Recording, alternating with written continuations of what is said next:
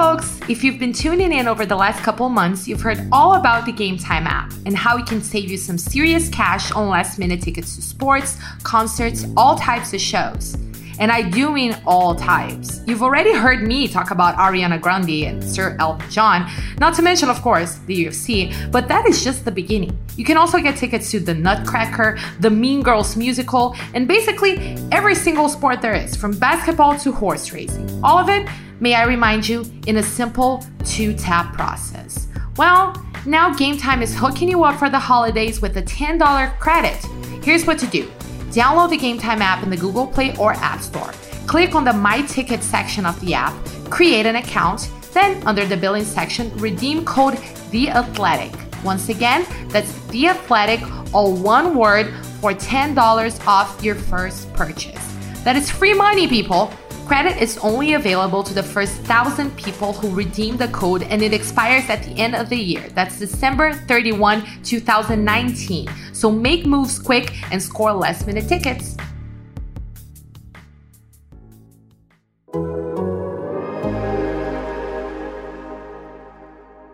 Hello everyone, and welcome to this week's episode of Well Actually, the Athletic MMA's podcast about MMA and other stuff. This is your host, Fernanda Prates, and this week I am not even going to waste our time by getting cute with this intro because, well, I would say that today's guest needs no introduction, but I have checked with legal and we don't want to get sued by David Letterman, so I'll just say that if you are here listening to this, you are certainly both familiar with my guest and also a fan of her work. For real, there are like 0 people in the MMA world who do not love her. Except for maybe like the truly bad people, like the ones who snitch tag fighters and still actively enjoy the music of Limp Bizkit. But in any case, enough with the suspense. You've probably guessed it anyway. Today, and this is a very exciting moment for me, I am joined by none other than Esther Lin. Yay! Producer Chris, can we get a little fun sound effect here or something? I feel like this requires some fanciness. Okay. That works. So, yes, I am joined by Esther, who is both one of my all-time favorite human people in the entire planet and an amazing photographer. But of course, you knew that already. It is impossible to miss Esther's work for MMA fighting, not only because she somehow teleports herself to every fight week, but because she manages to produce amazing content in every single one of them. I don't like using the word talent regularly because I feel like it diminishes the actual work that people put into stuff. And Esther works so hard that I almost, emphasis on almost, want to be like 20% less lazy. But she also has something extra, like a special gift or a hidden set of eyes, or maybe she is actually a 640-year-old witch who's playing visual trickery on us. But I don't want to make any assumptions, which is why I'm giving Esther the chance to rebuff my accusations of witchcraft, or confirm them, which would kind of just make me love her even more. Either way, hopefully, I'll get to the bottom of it today. Stick around, or leave, whatever. Go listen to Limp Bizkit for all I care. It's your loss. Okay, so before we start, I have something to confess to my guest. Esther, this entire thing, this podcast, my international MMA career, it's been an elaborate ruse. It's all been part of my master plan to one day have my name associated with yours. So this is it. This is what I've been working for. This is the apex of my career. I'm retiring tomorrow, but no pressure. Thank you so much for making time and joining me today. It's been a good career. I would say you've had a good career. It's been a good run, I would argue. Okay, so first thing, there's a lot. I'm so excited. I cannot contain my excitement. There's a lot that I want to talk to you about, but I wanted to start with something. There's this sort of lazy thing that I do, which is like I ask people about their background so I don't have to do any actual research, and it totally works. It's very effective, and I want to do that with you, but first, I don't even want to start with MMA. Like, I have this curiosity in regards to photography for you, because I'll use an example of my life because that's what I do. I'm very narcissistic, but my quote unquote talent is writing, right? And people often ask me like, where did it begin for you? And I don't really have an answer because it just began. Like, I was taught to write and just went from there. But I do have like one sort of defining moment in my childhood. I wrote this series of books called Zé Luís Adventures. And it was about this kid called Zé Luís. And it was not interesting at all because it's a kid and they don't do anything very interesting. But when I look back on it, like that's my defining moment when it comes to writing. Obviously with photography it's a little bit different. You need equipment, you need technique and other things. But do you have that, like sort of the moment where you decided that this was your thing? Well, I would say maybe not because I didn't start out as a photographer. I actually would consider myself a writer first. When I was in high school and younger, I did like a lot of fine arts. I did painting and that kind of stuff because my father is a painter. And I wanted to follow in the visual arts, and he had given me a small film camera, and will admit the photos were terrible. I kept taking pictures of everything we went to, and I would get the pictures back and I just didn't like any of them, or one would turn out, or the feet would be cut off, the heads would be cut off. It just I just was not good at it. And I ended up transitioning into creative writing, and that put me in kind of, I went to like a summer camp for kids who wanted to do creative things. And while I was there, I met a bunch of artists, and I met kids that actually were photographers and people who did film and that kind of stuff. And that kind of made me fall in love with the idea of writing stories. So I went to school originally to write screenplays, and that changed when I ran out of money in New York and came back to LA. And then I went into actual film school, and I started learning the technical side of operating a camera, and found out that I really love that technical side a lot. I'm good with numbers, and I remember random things like that, and I'm good with technology in general. So, that kind of just kept snowballing. And then when I graduated, I was, just milling around the film industry in LA and picking up gigs here and there. And one of the gigs I picked up was doing production stills. So I would say that was when I started doing production stills and I started getting my photos back, because I was still shooting on film at the time. I was finally like, oh, I do know how to do this. I'm getting better. It just took practice. I shouldn't have given up so easily. I just kept doing that for music videos and for productions. And then I did one for like a Russian film. And that was the first time I'd seen a picture of mine on a cover of a magazine. And so that kind of did it, I think, probably. Wow, to me that is already very like interesting, because maybe I don't know things, so that's a possibility. But we've known each other for a long time, and I think like you've just become so associated with photography in my mind that I'm kind of like, no, that's Esther's like thing. Obviously you do a bunch of other things, but that I think to the MMA world is the main thing. So I just kind of like assumed that you had been doing it forever. Like you just don't think that people had to learn to do it. And it's you haven't listened to my intro yet, but I did mention right away that I avoid using the word talent, because I think sometimes it takes away from the actual hard work and the actual like practice that people put into things. So it seems like photography was something that it took a lot of just work and practice and trial and error for you. Yeah, it did actually take a lot more practice than I think most people would assume that it's a talent. I think most people think that it's something that just comes naturally. And I think that's the same thing with writing and with everything. You think you may have. I think a lot about this because you may have the taste and you have like the right intentions, but your actual execution of your ideas is not going to be even close to the way it is in your head for a while. You have to just keep going at it. And I felt that way when I was taking photos at first. I was like, I saw this thing in my head, and then when I would get the photo back, I'd be like, that is not what I saw in my head. And you would just keep working towards it. Yeah, you just keep working towards it until you're like, yes, this is finally what I was trying to say. And I think and actually the reason why I think most people don't know that I didn't always do photography is because I've been doing photography for so long. This is my 10th year with MMA fighting and my 12th year in the sport. It'll be 13, in April. So that's a long time to be doing something. I think I had a conversation with Jose Youngs on our site last week, and he was saying, I realized that, Esther, you've been doing this longer than I've even been interested in the sport, or longer than because he was like in high school when I started working, so he's embarrassingly young though, I think. Yeah. But I realized that like now I'm meeting people who are like, oh, how did you get here so fast and all that stuff. And I'm like, well, actually, I just been kind of doing it for a really long time. I just look young, but I'm actually not. How did fighting come into play though? Like you said, 13 years. So when did it start? I don't even know if it was MMA or boxing, but just tell me about the beginning with fighting. So the beginning actually came from production. So okay. My husband, Casey, he has always been with him. Total asshole. I'm just kidding. He is a total asshole. It's okay.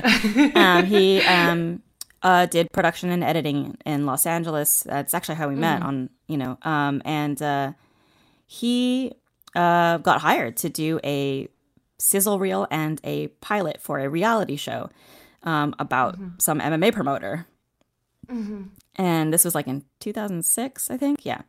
Early 2006. And we did not know anything about MMA. We didn't know anyone. The only exposure I've had to it was I watched the K1 New Year's shows because that's like a family tradition to watch like Japanese television on New Year's. I don't know why. And we just got hired to do this. And so I was basically thrown into this world, and I was following around Jared Shaw, better known as Scala, and Gary Shaw from Elite XC. And just before they named the company too. And we were there for the early days when they were planning out how to start an MMA promotion. And so all of that kind of just, I don't know. Every time I pick up something, I throw myself into it completely. So as soon as I started doing it, I was like, this is really interesting. These people are crazy. And then after the pilot was shot and that didn't work out, and Casey just kind of the company was like, well, we don't have a videographer. Will you come and just work for us? He started working for Elite XC. He had to go to a local fight that Elite XC was streaming at the time. And he's like, why don't you come with me? Bring your camera. And so I did. And that's when I was like, oh, I like this. Because I brought my camera, I took some photos.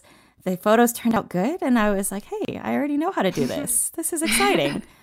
And I just fell in love with that, And I think I ordered a pay-per-view like the next month. And things were just snowballed from there. I was just so enamored with the... I think this is also from a storyteller and writing perspective, is like I was so enamored with the stories and just the ups and downs just within a fight or just within the week. There was so much. It was so rich.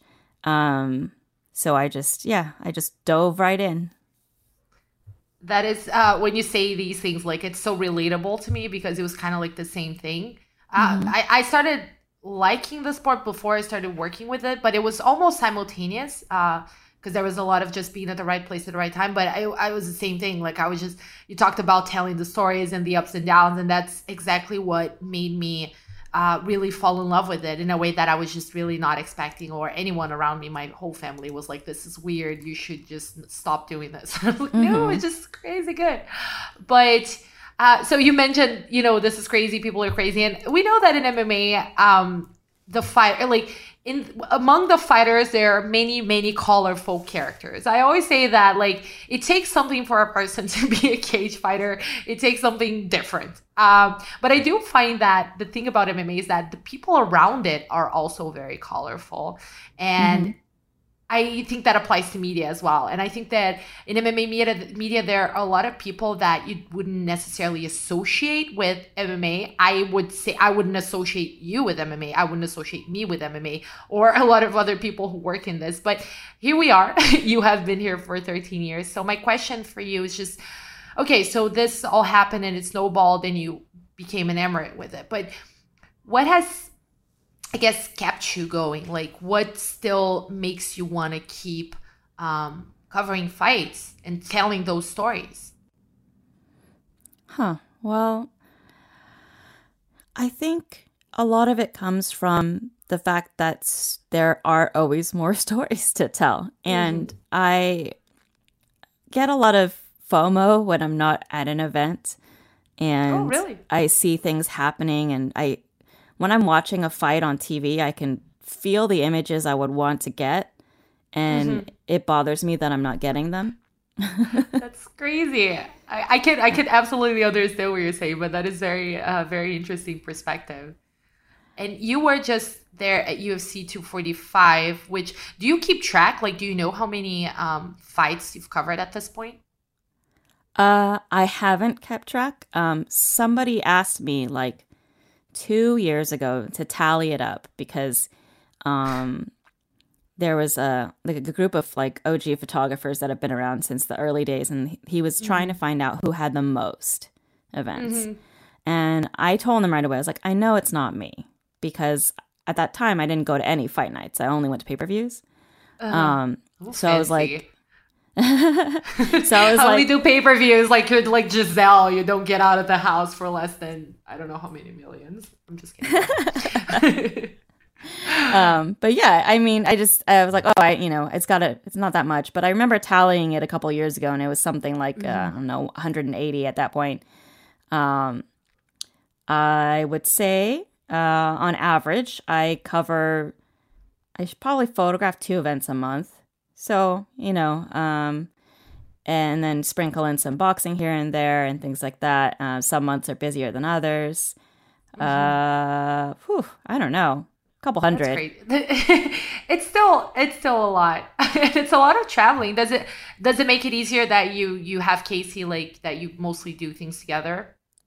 It does. I know it does, because I look at other people who are also on the road with me, and they look a lot more tired. They seem kind of lonelier because they don't have somebody to share the experience with, and also just someone to help. I mean, Casey and I, even though we have different jobs, we end up helping each other on in our tasks all the time. And it's just nice to have support, somebody to bounce your ideas off of.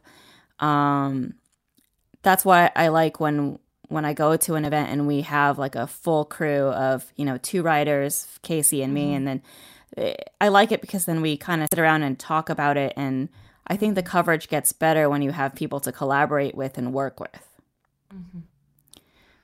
Something that I'm curious about, like on fight night, because the work that you do is very like, you have to be quick, and you're like taking the pictures and uploading them, and you have to like be very, I guess, think on your feet a lot and sort of like be on the move. But as you're taking pictures, this is very abstract, by the way. I don't know if you have an easy answer for it, but like trying to like transport myself into your brain for a little bit. Like when you're taking pictures of a fight, like what are you processing at the moment? Like, can you try to like explain what your brain is thinking? What are you really focusing on? Or are you just kind of like on autopilot while it's happening? For me, I think the main focus is actually focus. I'm just trying to make sure that the image is sharp, that it's in frame, that I'm following the action, and that I have a feel for what's gonna happen. I try to watch a lot of fights. I tried to train a little bit as well, just to get an idea of the kinds of movements that people make before they throw a punch or a kick, or the lead into a submission and that kind of stuff. These are all things that like I have tried to fill my brain with over the years, so that it makes it easier for me when I'm watching or shooting a fight to recognize what's about to happen and to be ready. But a lot of times you're just kind of catching up. I don't have room, I guess, because of the excitement, to really think about even the emotions or any of that kind of stuff yet at the moment. But it is all just there, like bottled in. So sometimes when I'm watching a fight, I just like at the end of it, I'm like just full of emotion that's just exploding. Do you get mad when you like miss? I'm gonna use an example that I even joked about at 245 just now, because you tweeted a picture and you're like, in case you're wondering if it comes, and I even joked like, here's a sobering reminder that even Esther is human. when you don't get the shot, like, do you get angry, like, or upset, or like, does it bother you in any way? Oh yeah, it bothers me so much. I think I think people have definitely witnessed this, but I get the most upset when I get backstage and Casey will ask me, "Oh, did you get that?" And I'll be like, "No, I didn't get it. If I got it, I would have posted it."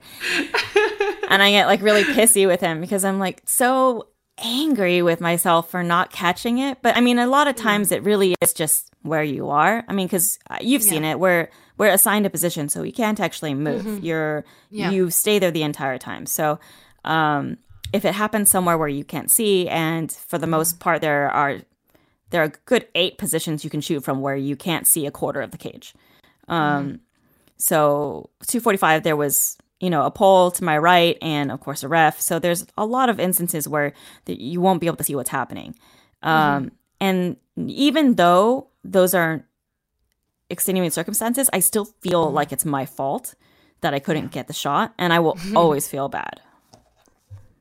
I can absolutely relate to that. Like, this is in no way my fault, but I'm still pissed at myself. We talked about you doing other things than photography. And I think one recent endeavor, I don't even know if you guys are still doing it. I might have just missed the past few episodes, but you were doing this is an MMA new show at MMA Fighting. And you switched roles for that, right? You were in front of the camera. So how, so my first question, is that still going on? It is not going on, but not because of the deluge of negative comments I get. You got a deluge of negative comments? I did, but it's funny. It was mostly about my appearance. I was gonna get into this, but okay. Most people were just upset that I was wearing a wig. It's really funny how people are really upset by fake hair. I don't know why. It's just triggers, to use the term of the day. Just triggers people. They just right away they're like, "Ugh, your wig is stupid." I'm like, so they just stop listening. And that and the tone, they didn't get it. That's fine. Yeah. But we actually ended up canceling it, not because of that, but because it was an extreme amount of work to do it well. I can imagine. Like, looking at it seemed like a very polished product.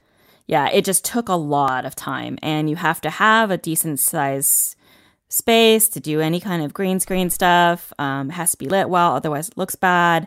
Motion graphics, all that kind of stuff just takes a lot of time, energy, processing.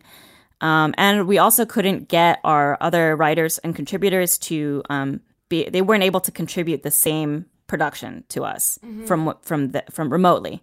So the show was uneven. Yeah. And I didn't like that, and I wanted to, shelve it until we had the means to do a cleaner version of it. So, yeah.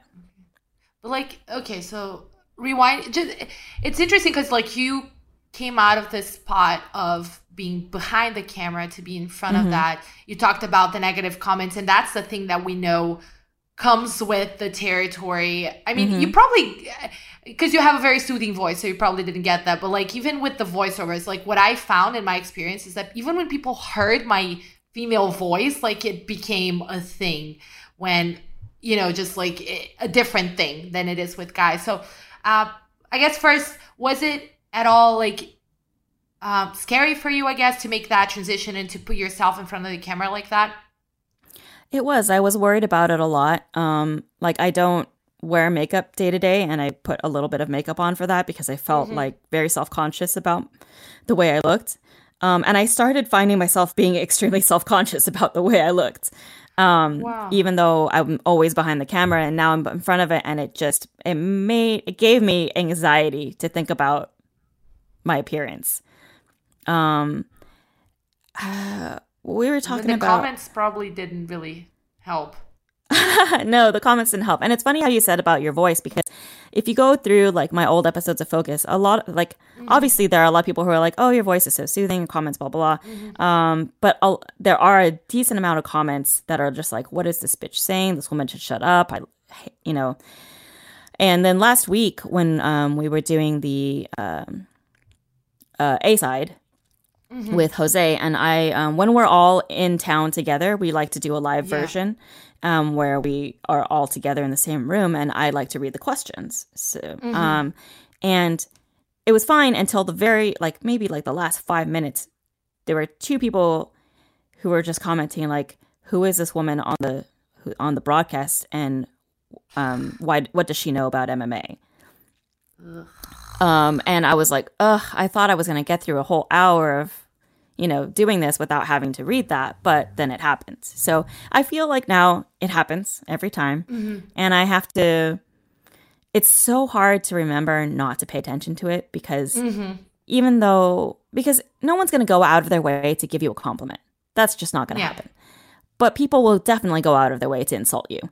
And and I think you just have to remember that positive stuff is just never going to make somebody get out of their way to no, you're not going to get 100 positive comments just because that's something that people go, oh, that's good. And then they just move on. They don't take the time to sit there and tell you it's good. They just appreciate it and then move on. But for negative stuff, they're always going to voice it. And so for me, just being able to look at that and be like, okay, Esther, this is not really anything to do with you. Clearly, it's this person's problem. Just ignore it. It's so hard, though. I'm sure it's so hard for you. I absolutely get it.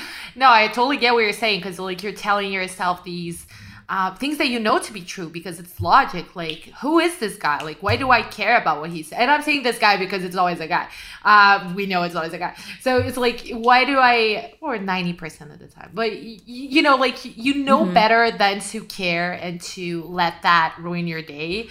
But I think there's a lot of truth to that, the positive stuff, it's very easy to ignore because for instance, just now you're talking about how people don't really go out of their ways to say nice things, and looking at you from my view on social media, I always saw all these people saying these amazing things about your work. So to me, you're one of the most I think I see you kind of like a unicorn because you have these voices and these opinions that you do not shy away from. You're very vocal, and at the same time I feel like people really respond well to you. But I think that you feeling that way is sort of a reflection of that, and I probably come across just the same because it's very easy to not really pay attention to the positive stuff that much, but the negative, it sticks with you. At least it does with me. Even when there's something stupid about people getting angry about a wig, I'm sure that you know better than to read it or pay any attention to it. But I think some part of us, at least with me, I definitely do end up paying attention to it. Yeah, I try really hard not to engage online with anybody that sends that kind of stuff my way. I look at my comments, and anyone who says anything ridiculous gets muted. And I realized when I looked through it, I was like, now I've managed to kind of clean up my mentions enough that I don't really see a lot of that stuff. Yeah, the same. But when I do, I can't help but internalize it. So instead of me fighting the person online, because this is just how I've always been, I will just go sit down and cry. I will just sit down on my couch and just mope. Or just hug my dog and be upset. And it's just something that that's always how I've dealt with it is if somebody really, really makes me sad, I just feel it. I can't get around it. I can't, I don't channel it into anything else. I just get sad. And I think my only way to combat it was to really actively try to thank people for being nice when they're not creepy. If they're just nice. So that people can to note. So they can see there's example. There's creepy nice. We don't want that. We just want nice. Yeah, there's a lot of creepy nice. No, I totally again, really resonates with me because you have a lot more followers and you've been doing this longer than I have, so I think the proportions are different. But I totally, I can absolutely relate to that experience. And you actually tweeted me when I did the episode about looks, and you mentioned something about the tweet that you got about people, how they hope that you went back to being hot, Esther. Did they reply to a tweet just say that to you? Yeah, it was a picture. I think I posted a selfie of me and Casey driving somewhere. I can't remember what it was now.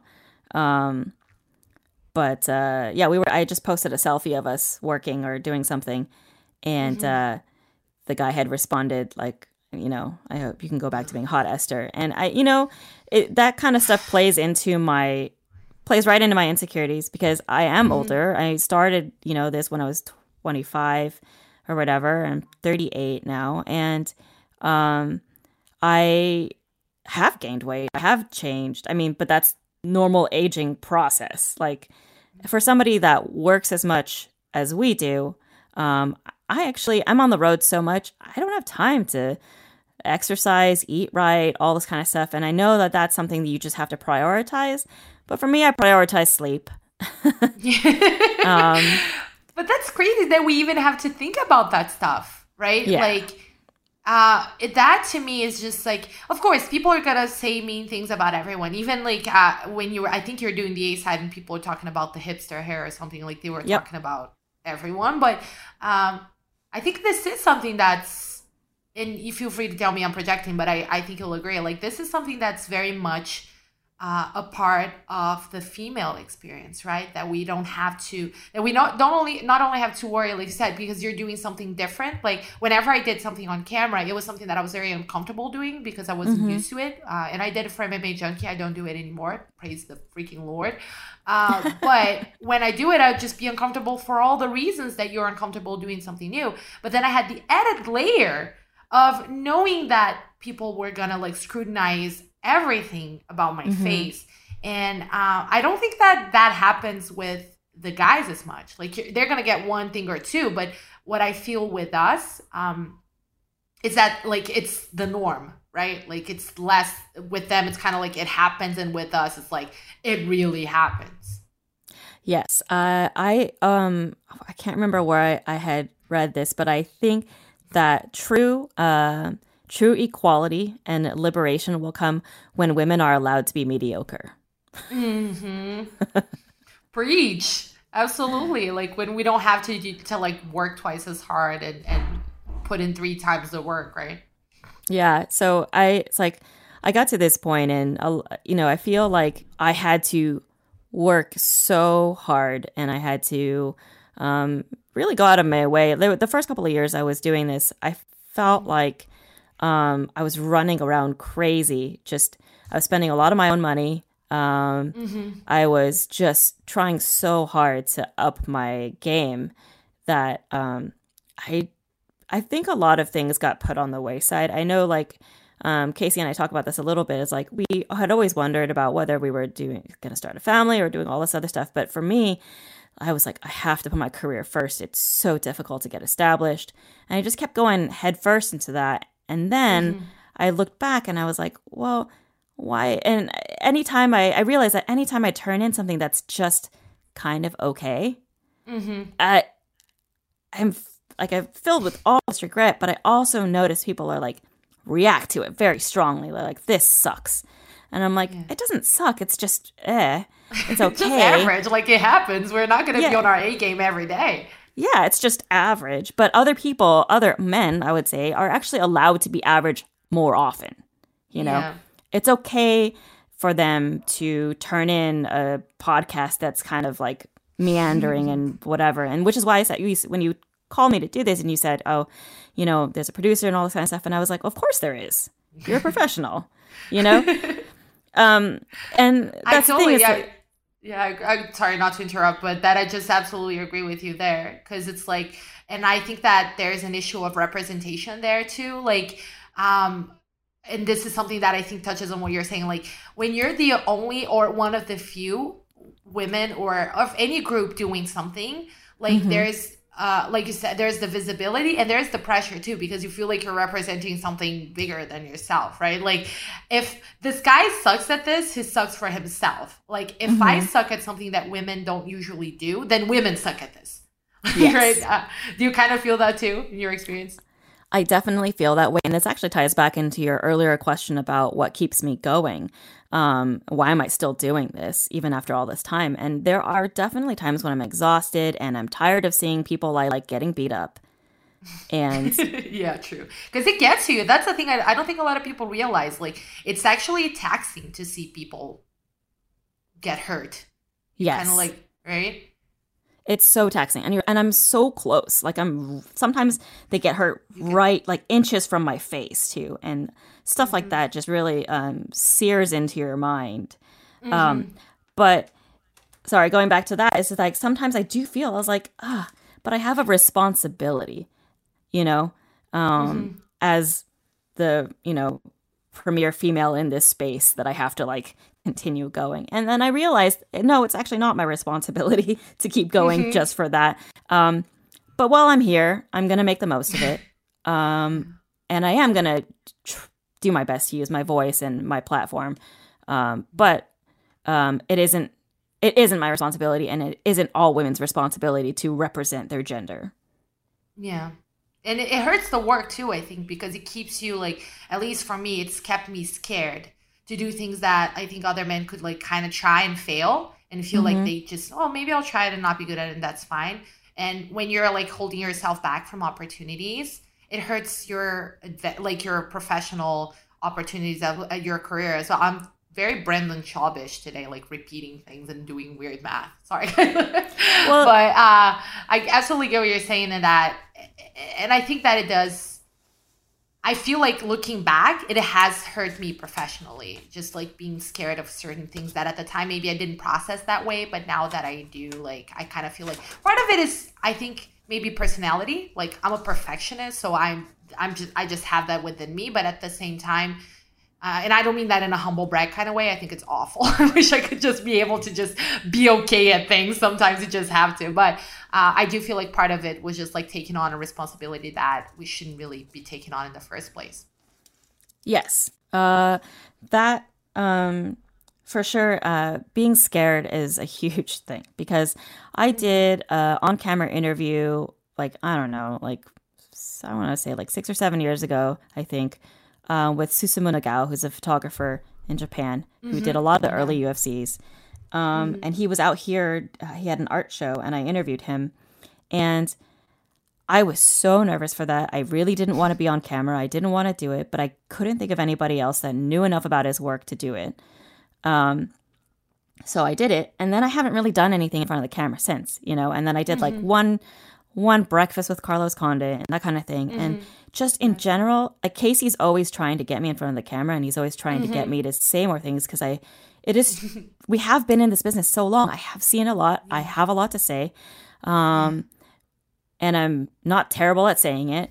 However, I am just so frightened of every moment. Like, there are times when, there's actually an incident when Shaheen Al-Shadi and I did a post show for a fight card in Arizona, and we actually ended up scrapping it, because before the show we were talking and we were totally vibing, and as soon as the camera went on, I shut down and I was just repeating myself. I had no idea what I was going to say anymore.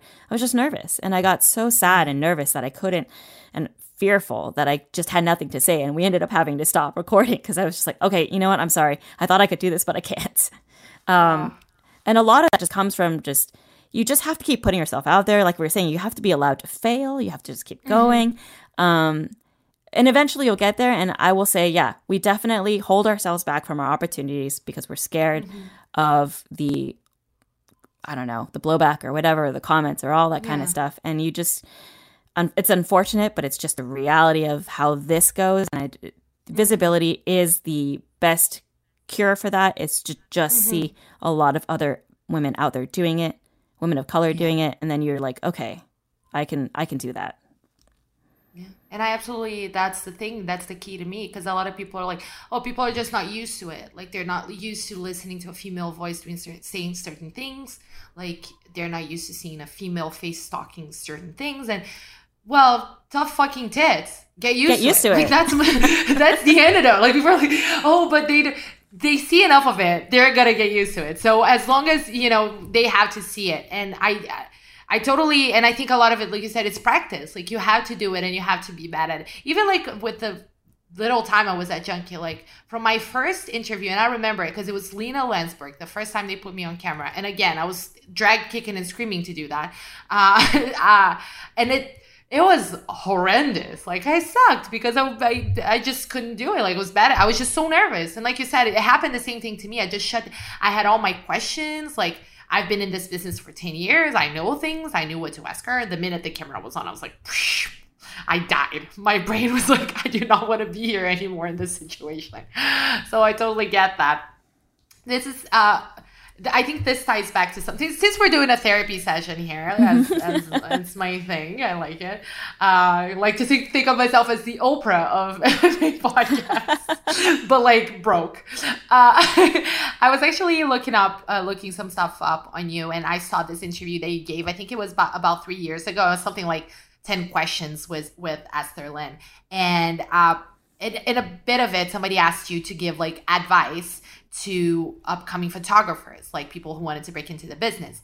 Mm-hmm. And you ended it, and this really stuck with me again because it really resonated. I have a hard time giving advice because I'm still not very confident and I don't consider myself successful. That was a couple of years ago, but I read it and I was like, oh my God, like Esther is like the most successful person. And if she doesn't think she's successful, like we're all doomed. But at the same time, I could absolutely understand the feeling because if somebody says I'm successful, I'm like, you're insane.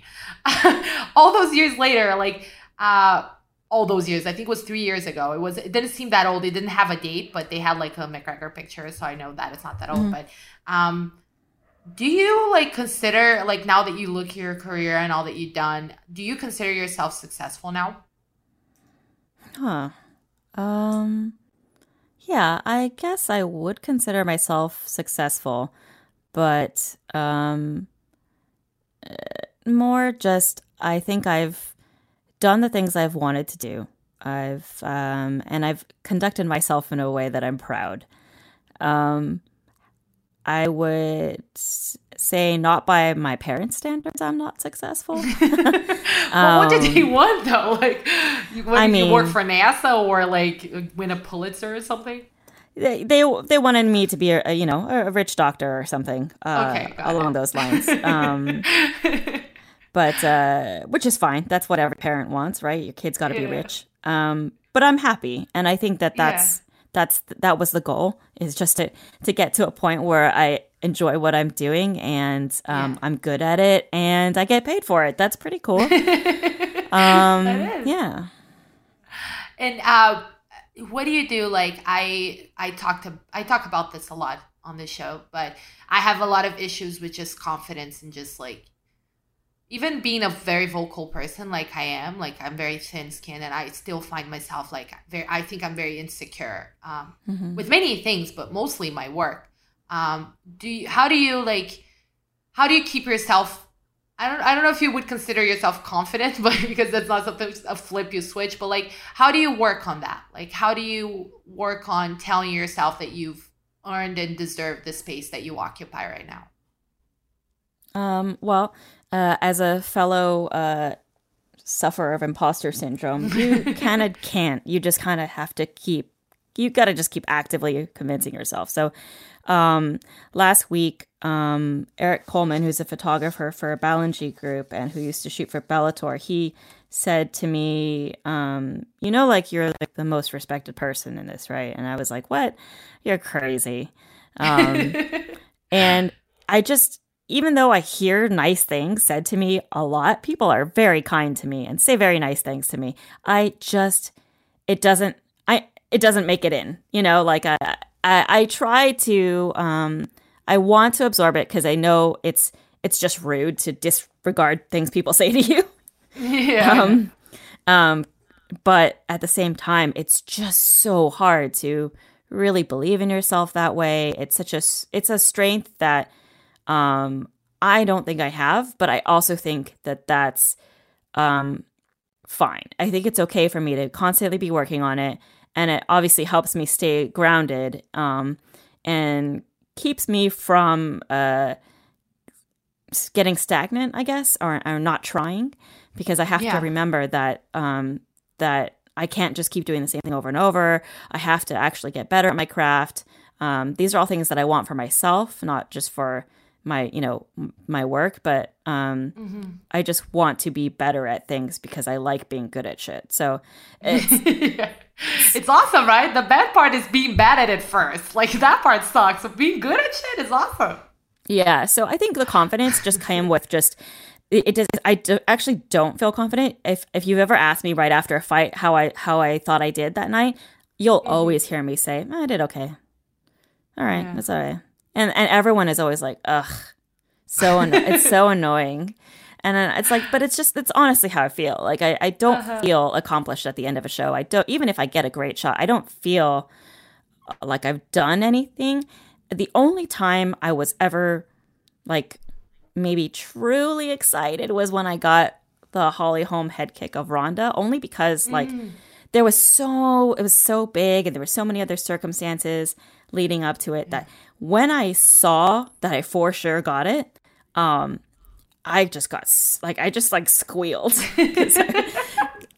And right at that moment, a friend of mine who was at watching at a bar in I don't know, somewhere in America called me, and I would not normally pick up the phone, but I picked up the phone because I was like, oh my God, I gotta tell you. This is awesome. I was actually going to ask you about, like, I'm sure everybody just, what are your favorite pictures? And it's probably hard to pick one. And so my question is less, what are your favorite pictures? But since you mentioned this moment and the circumstances, like, can you think of, you just mentioned one, but other moments in fighting that may or may not have translated to good pictures that you were just happy that you were there to witness? Going back, it's hard on the spot. Yeah, it's hard to think about that stuff on the spot. I should have like warned you in advance. Sorry. No. Well, it's actually a good time because I've been, we're coming towards the end of the year, and I'm trying to put together like my best of the decade stuff. Oh, okay. So I have actually been thinking about it a lot, and so I would say one of the things I was really glad I was there for was Ronda's debut in UFC. I was really happy. That's awesome. That I was there for that and there for that emotional moment, and totally okay with the fact that I cried. You cried? And yes, I had tears in my eyes. When she walked out? Yes. Because it was just such a big moment, and I was just so proud. And the other times that I felt like this also were when, like, say, like I was part of the I was part of the early Invicta events, and I was actually part of the staff. And seeing all these fighters together, one of the big things all the women had expressed to me is that they were super excited to finally get professional photos taken of them. Because if they've been bumbling about the amateur and the local circuit, it's just like some guy showing up with a on-camera flash being like, here, stand against this wall, I'm going to take a picture of you, and that gets put into the poster. And just the idea of somebody putting on bringing a makeup artist, bringing someone to do hair, somebody just like caring about them. I saw the way that they felt about it and how much confidence it brought them to have us care about them and treat them like high-level professionals.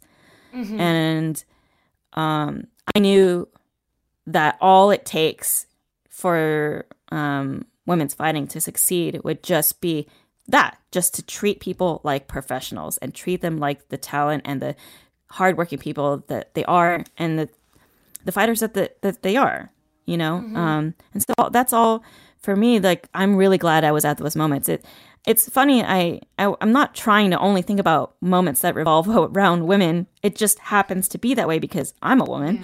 And one of my most memorable photos, and I always kind of regret that this is my most memorable photo, for a different reason, but is Cyborg punching Gina during their fight, and she's like kind of holding her head, and it's a very menacing photo. And one of the things that people don't understand by why that image is so frightening is because one of the things that actually made me not a great photographer over the cage for a long time is I'm short. And that's essentially eye level with me. And that's not a view most people get. You don't get to be eye level with the fighters ever. But for me, you do, because I'm tiny. And that's my perspective. Even when I'm standing on top of a 4-foot box. So like that kind of stuff, just all those moments, I was just so glad to be a part of that. You know, like I was also, like I hate watching Fedor lose, but I was really happy that I was there when Verdum submitted him, because it was just such a moment. Like there's just things that you want to be there for. I was so thankful to have experienced a live Japanese New Year's show, you know, that kind of stuff. Like things that I think that I definitely wouldn't have done. Like I've been to Japan all my life throughout my childhood, but I'd never been to one of those events. And when I finally actually got to see the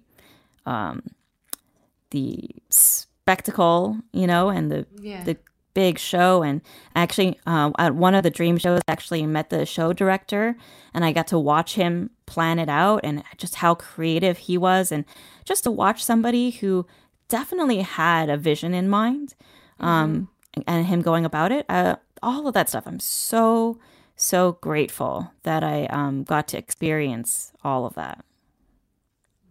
Awesome. I think what you mentioned about to just go on a more positive note, because you mentioned the Ronda debut, and I actually touched on this with Leslie and Lauren when they were on the show. Like, for all that we've been talking, that I talk all the time about all the ways in which being a woman in this industry, in the world really, but also in this industry, is hard. Like, I do feel a hint of optimism, I want to say, just because I think now, like, we're having much better conversations than we were like 5 years ago. Like, especially with I think our male counterparts are now more open to listening to us. It's my impression. I think like this podcast wouldn't have existed a few years ago, just because I don't think a lot of people were willing to pay attention or to take our gripes as valid. And now, like, of course, most people won't, but I do feel like I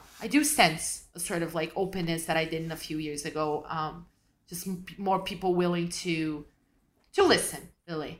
So my question is really, do you feel that way too? Like, are you at all optimistic about the way we're having certain conversations now versus 5 years ago?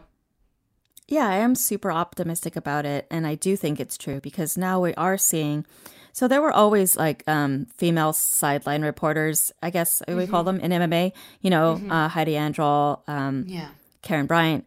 But like they, when they brought in Laura Sanko, I thought,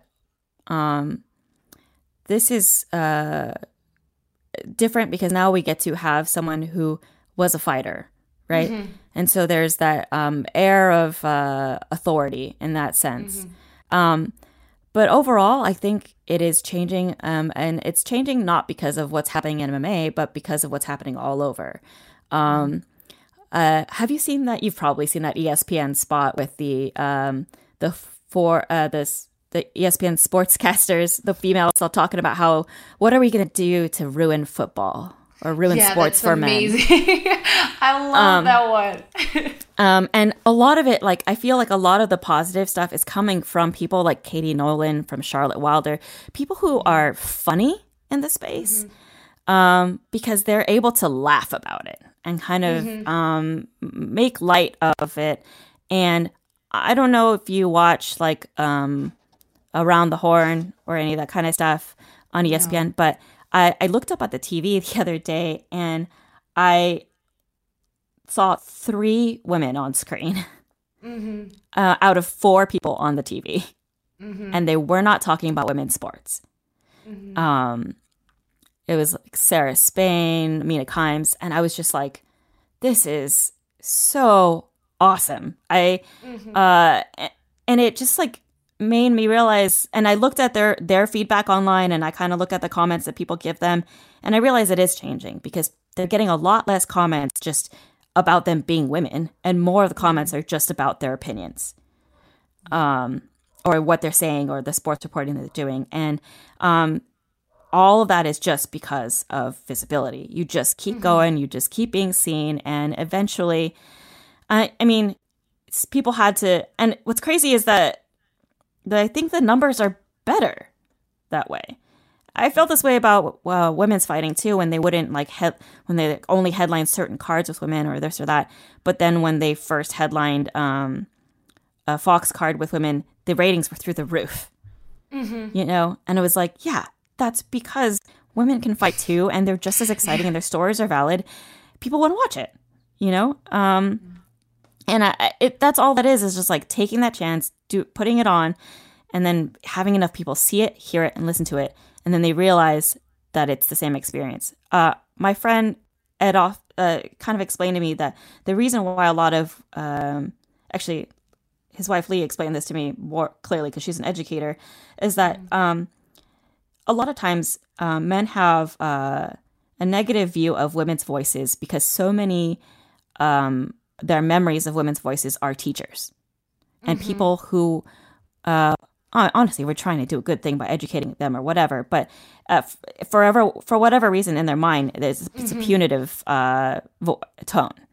And so you'll find a lot of people are just like annoyed when women talk because they think of their moms telling them what to do or the teachers telling them what to do or whatever, instead of just thinking, hey, that's another person who happens to be female, you know?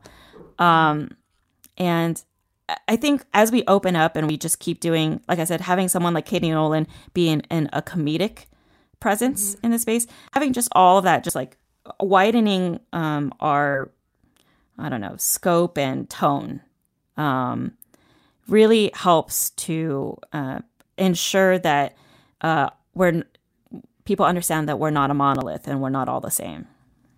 Yeah. I mean, preach. I don't even have anything to add just because I could talk to you for 1,000 hours, but I'm with you all the way there in terms of just seeing more of us, I think will change. Seeing the results changes things, like you said, like seeing the numbers, because I think there is a lot of assuming that people will not be interested in seeing women do this and do that. And then they're like, oh, I guess they are. And also, like, one thing that I think we're closing, and I think it also touches on something you said, is the, I call it the opinion gap. Because like you said, I feel like there was space for women who were there as, like you said, sideline reporters and things like that. But the opinion, like if you look at a panel, it's men. Like, and I think in MMA, we're catching up. And like you said, you're seeing things differently in other channels. And I think it will trickle down to MMA eventually. But I think that's the gap that we need to close the most now in terms of just media, and why I keep badgering everyone and talking on Twitter. Like, dude, if you're a guy and you want to be an ally, like maybe try having a woman on your show. Like, just try it, just for kicks. Because I do think that that's the one part that I feel like we're still a little slow to conquer. But in everything else, we're slow to conquer. That the world is slow to accept, and hopefully I think we're making strides, and I see the same progress as you have. Like I said, well, I could talk to you for 1,000 days, but I think Chris is going to be really mad if we keep him here forever. So I'm just going to close this off by asking, I just want to hear from you. Like, so you sort of shelved that project with MMA fighting for a little while, but I mean, looking forward, what are the things that you still want to do? Like, do you have any career or life plans that you're you know, like when you look into your future, like are there other things that you want to try or other goals that you want to achieve? Like, or I'm just kind of like flowing and going with the wind. But I ask this very hard question to other people because it's not asked to me. But do you have any goals or any things that you still want to do with your career that are more like solid plans? I don't have solid plans for this, but I would really like to get published. I would really like some books of my work out. I'm a fan of books myself, and photo books are amazing. And I get the pleasure of getting to see my favorite photos very large because I have a very large monitor at home, and I've printed a couple of them out poster size just for fun or for friends. And I feel like most people should get to see them that way. And that one of the things that I'm really sad that I can't believe I still haven't done, but in some ways I can see why. And this goes back to your perfectionist thing too. It's just, I haven't had a gallery show. I know a lot of people in this business who are photographers who have had like their works exhibited and stuff like that. And I've never done that. And I would still like to do that. Just because I feel like everyone should get to see these pictures the size of a wall. If you get to see them 20 by 30, you'd be, I don't know. It's even better. It's so much more fun. It's so much more real. And that's something I would really like to do still. I would like to bring the MMA news show back, but I think it'll end up just being kind of like a podcast thing where I just kind of read you the weekly news, because I still feel like that is something that's just missing. There's no real, just normal recap without opinion that is just what happened this week. And I think that's something that people didn't understand about that either, was that they wanted an opinion or this or that. And I was like, no, I just want to give you the facts. Why doesn't anyone want facts anymore? I'm just making it easy for you so you don't have to click on everything. Yeah, exactly. And you were right about, sorry, I just wanted to go back really quick. I know, I'm sorry, Chris, about the opinion gap. Only because I thought about this when Ariel left for ESPN, and we had to recast the beat, and we brought in Phoenix. I was just so happy finally to have a woman on the show, because it just sucked that it was always only men. And not because the show was bad, but just that, like, hey, those guys all have kind of the same perspective about this stuff. And oftentimes when they were talking, they hardly ever disagreed or even really veered off of each other's opinions on things, because, well, they all have kind of the same experience. And I think that it's not just about women either. It's about people of color too. Like, there just aren't enough like different voices in the space. And that I know that's something that I actually would like to dedicate myself to as well. I really want to, moving forward, next year I have a goal of putting together more high quality programming, I guess, for MMA fighting that involves just more people and more creative people and just more people you haven't seen and more things you haven't considered. Yeah, more that I can absolutely get on board with that. So I guess internet, we have a mission. We have to make sure Esther does her gallery exhibition. I want one of the principles. I don't know how the words in English are hard, but I want a big Esther thing on my wall. So let's make that happen. And I am absolutely on board. Like you said, I do feel like I speak of women because it's my experience and what I can speak on behalf of, but I absolutely agree with you. The lack of diversity is not just with women. So I think that suggestion and that programming would be very much appreciated and welcomed. I think now is the time to do it, and I would for sure watch and enjoy the fuck out of that. So I guess that unfortunately does it for today. It's been an enormous pleasure to talk to you today. And again, I just Likewise. Really want to thank you for taking the time, because I know you have a very super insanely busy schedule. So it really does mean a lot that you took the time to do this today. It means a lot to me that you would consider me for this. I'm really honored. Aww. This is sweet. Okay, so before I cry, I almost cry at the end of every time I have a guest. I'm just gonna sign off. I did not write an outro. I was not prepared. So I'm just gonna say goodbye to the rest of you. As a reminder, well, actually, it's not coming out on Tuesdays anymore. We're now a Wednesday show. So yes, wait for that on Apple Podcasts, Spotify, wherever you listen. If you like it, subscribe, share. I don't know, review it, do whatever you want, but just like interact with it, I guess. That's what I'm trying to say. And thank you so much. See you next week for more MMA and other stuff.